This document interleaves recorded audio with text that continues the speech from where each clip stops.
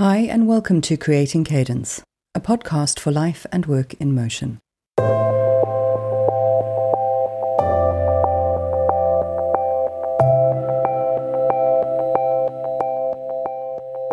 I'm your host, Mish Bondizio, a writer, consultant, and the founder of Growth Sessions.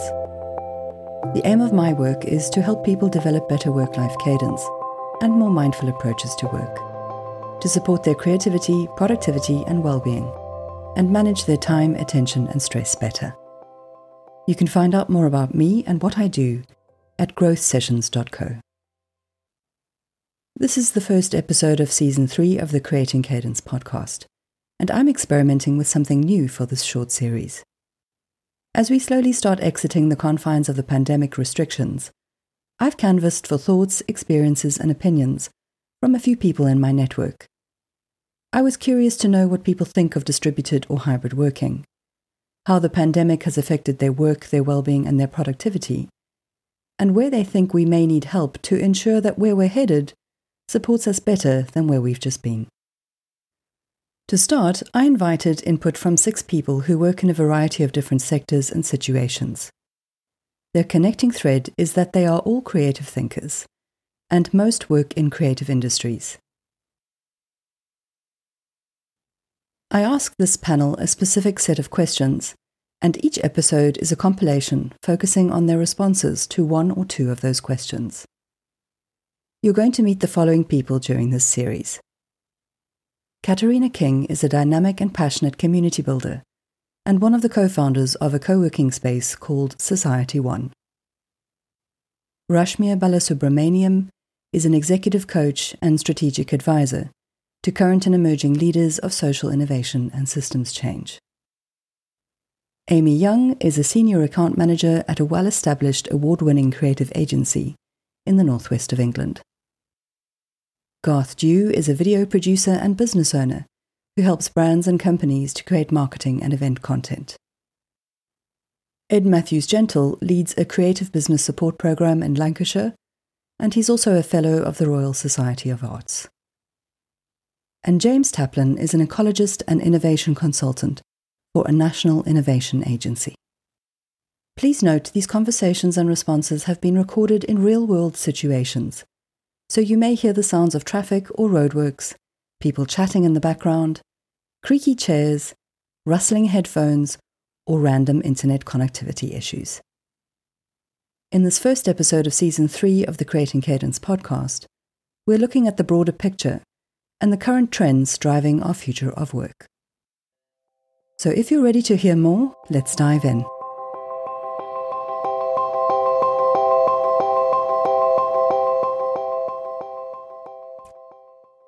To start, I asked my interviewees for their thoughts about our future of work, based on their context and experiences.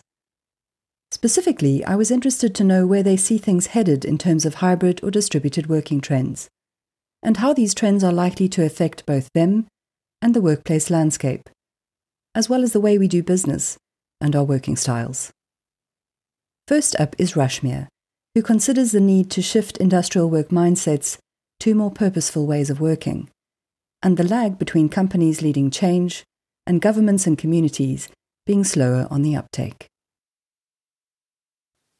So my name is Rashmir Balasubramaniam, and I basically enable those that are leading local, global, and cross-sectoral efforts to make our world better in various ways, lead change from the inside out, and also to make the shift, at least what I call to make the shift from force to flow, so that they can be more effective, more creative, more impactful, and also more fulfilled personally and professionally.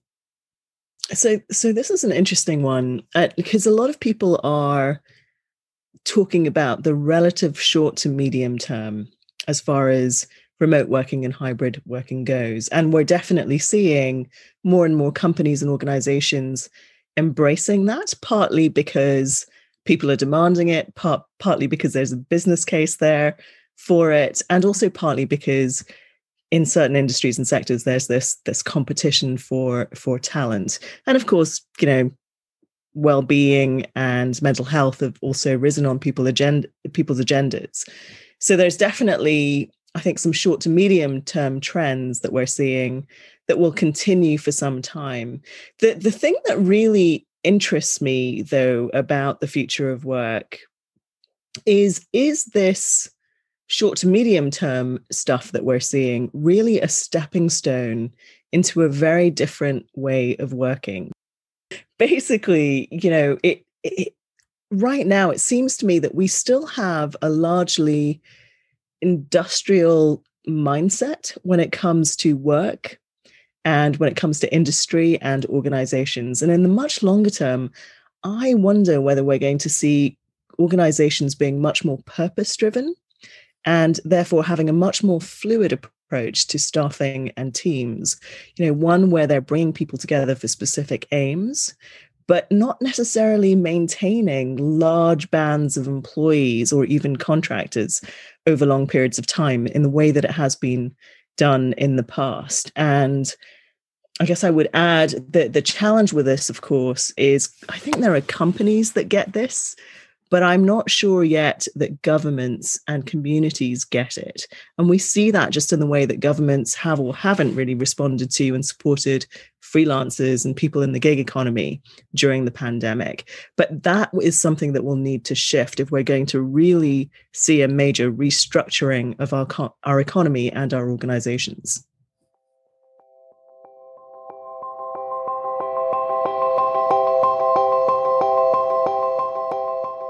Next, we have Katerina, whose thoughts focus on the need for flexibility and how businesses like hers can play a big role in helping companies to adapt to and incorporate a hybridization of working styles. Hi, I'm Katerina King, a co-founder of Society One, a co-working space in Preston. We strive to support our community with quality space and a platform through which our members can achieve their goals and be part of a supportive community. Looking back over the last year, I definitely think it has changed people's perspectives on the possibilities of how we can all work.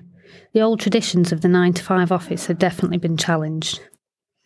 I am interested in the idea that some of the styles of work, like working from home, may be here to stay, possibly, as well as for many companies who have thought that decentralised office structures were impossible.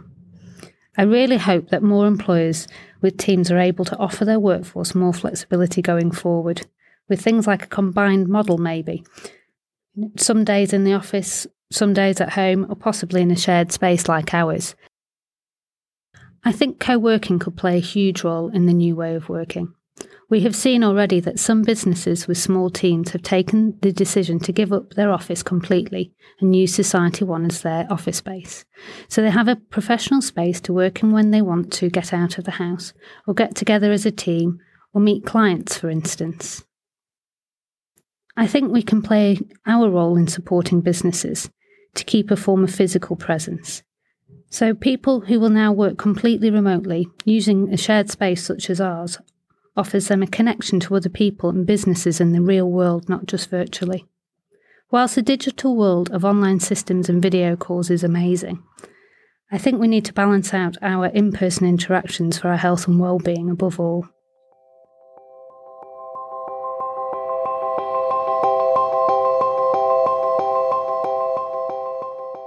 And now we have Ed, a champion of creative industries. Ed reflects on how his sector has responded to the constraints that we faced. I'm Ed Matthews-Gentle. I'm the Programme Lead at Creative Lancashire, and I'm the Strategic Lead for Culture and Creative Industries at Lancashire County Council. We help everyone who has a creative enterprise, whether you're a freelancer, whether you're a large cultural organisation, or a micro creative business designer agency. In Lancashire, we have lots of freelancers, lots of sole traders, lots of small organisations. So our work tends to focus more on developing the practice and careers of individuals. I actually think that the creative industries as a whole have actually responded really well to, to having to adapt, and to increase reliance on tech.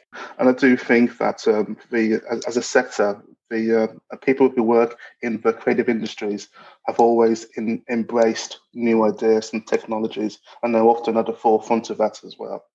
So, and I think, alongside, the obvious things like Zooms and Teams, there's also been the success stories around Mural, and Miro, the virtual whiteboard platforms.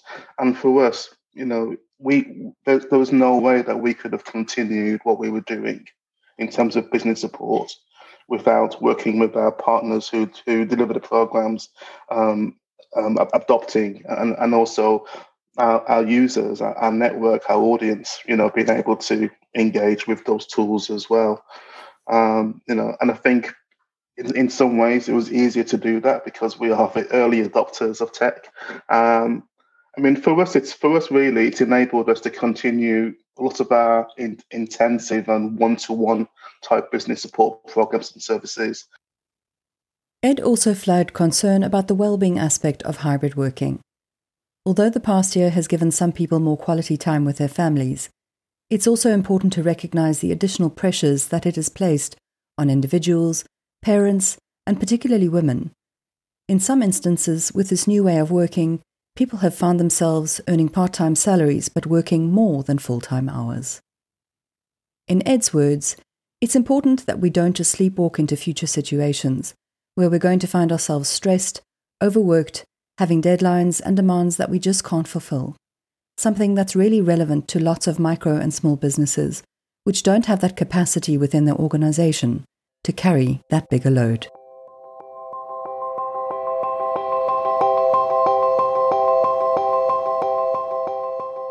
Next is James, who considers how the world might now be ready for localised hubs, a concept that he first researched many years ago.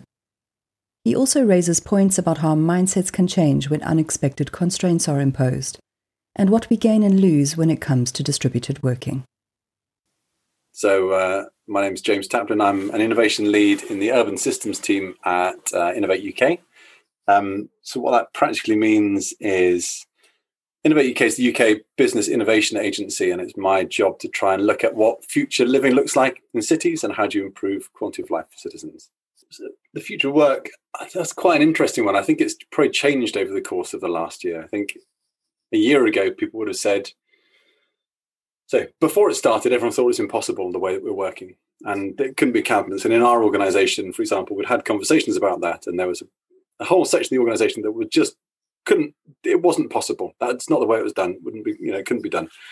And then all of a sudden, overnight, effectively, everybody had to be remote working and distributed working, and it turned out that people could do that. And so I think then for a while, I think everyone thought, oh, well, this is a really nice way to work. And so let's keep doing this. And we can all work from home, so why not keep doing it that way? And I think over the course of the last year, there's been a bit of a shift as people they've enjoyed it, but they've also realised kind of what they've lost and what you don't get. I think there will be a lot more distributed working, but I think there's something around the interactions that you need from people and sort of serendipity that means that there's probably some sort of halfway hybrid as well. But whether that's people going into owned offices, so for small organizations, I can imagine you wouldn't have an office, but people aren't going to want to work at home all the time anyway. What they probably want to do, you probably want to work from some sort of co-working space hub where you can have some degree of sort of human interaction, which you wouldn't otherwise get at home.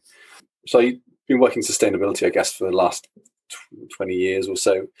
And there was a project we had with HP many years ago about how do you develop kind of rural working hubs. And it never really took off because there weren't enough people and there wasn't enough of a reason for it. But now I think there probably is enough of a reason for it. I can now see there being small distributed work hubs in towns, cities, wherever else it might be. So you don't have to do the long commute.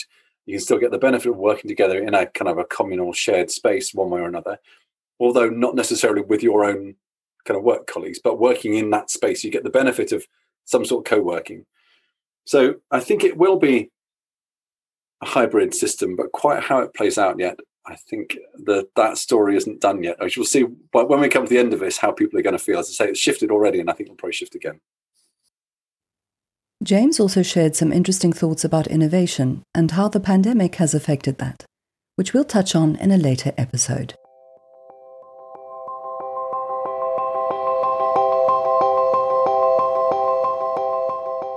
Next up, we have Amy Young, who shares perspectives from the viewpoint of working in a creative agency and the changes that her agency is making to support their team better. I'm Amy. I'm a senior account manager at ICG. ICG is a full-service marketing agency based in Preston, and my role is very client-facing. I deal with a number of clients in various sectors, covering retail, education, house builders, kind of you name it. We deal with loads of sectors. We don't specialise in one sector, and I'm kind of like the client contact, and I liaise with the teams at ICG in terms of delivering our services, which could be anything from creative, branding, digitals, websites, social media, and PR. It's quite a broad spectrum of services that we offer.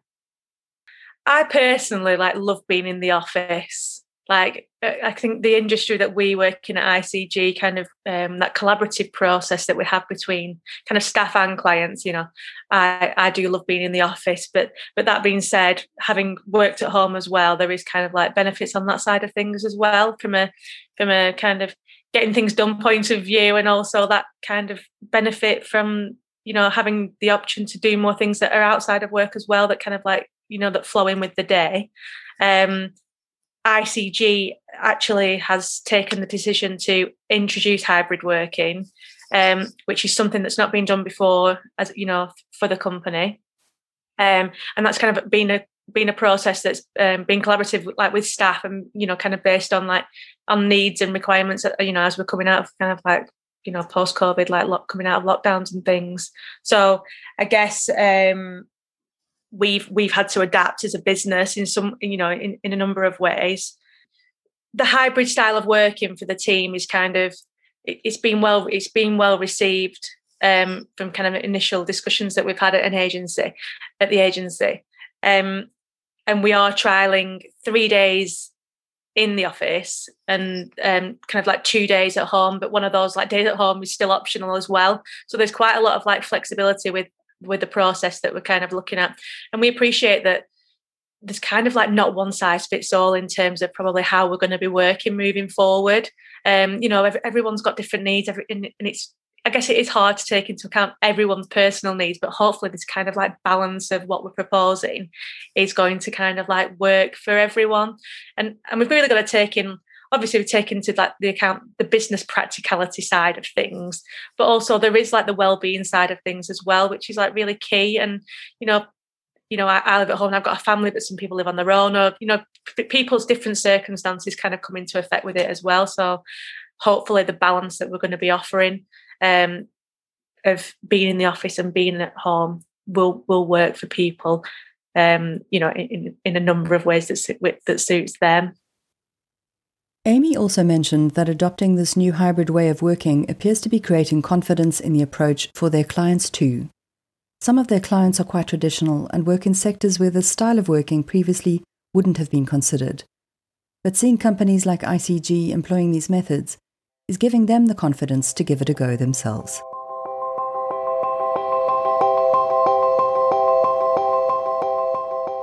Last but not least, we get Garth's point of view on the hybrid approach to working and how it's likely to support the growth of the gig economy as businesses change their staffing structures. He also shares a personal perspective on what both has and hasn't worked for him as an entrepreneur and micro-business owner during this time. Hi, I'm Garth Dew. I run a video production company called GD Video. We create commercials, documentaries and live streams for brands, agencies and platforms. Personally, I've always worked on my own, from being a freelancer through to now running a video production company. And so nothing changed particularly for me during COVID. I've always used other freelancers to help with my workload and help grow my company. I've not had employees, so in that regard, I was already very bought into remote working prior to COVID. Obviously, there was less filming out and about, so that meant I couldn't work for prolonged periods of lockdown. And because of that, I've now moved into live streaming because I think hybrid events are going to be a big thing in the future. So it's made me pivot a little bit that way. I think just a small thing for me is pre-COVID, a lot of clients would want to meet face-to-face to go through briefs and to go through production schedules and that type of thing. That is now done via video call. So I've found that's great, because I used to maybe spend half a day going out and meeting a client, and now that can be a 1-hour call. I think from a wider perspective, my partner's a lawyer, for her to now work from home 5 days a week gives her a much better balance. But I think she's missing that office sort of company and seeing people face to face. So I think where we're going now is a hybrid situation. I think employers are going to have to respect what people want. So people are going to want to work at home and in the office, and everything's going to be a lot more flexible. So what I was doing prior to COVID was working with remote freelancers. And even before COVID, what I could see happening was the world going more towards a freelance and subcontractor type of work situation. So I think a lot more people are going to work for themselves. I think what will come from that is people will value work-life balance a lot more. So you can see that although my interviewees' contexts are very different, there's a general consensus that a hybridization of working styles is here to stay, and that there are opportunities here to make positive change. If hybrid working is to become the adopted norm, key considerations will be the need for flexibility, opportunities for connection, and perhaps most importantly, that it supports our well-being better than old ways of working.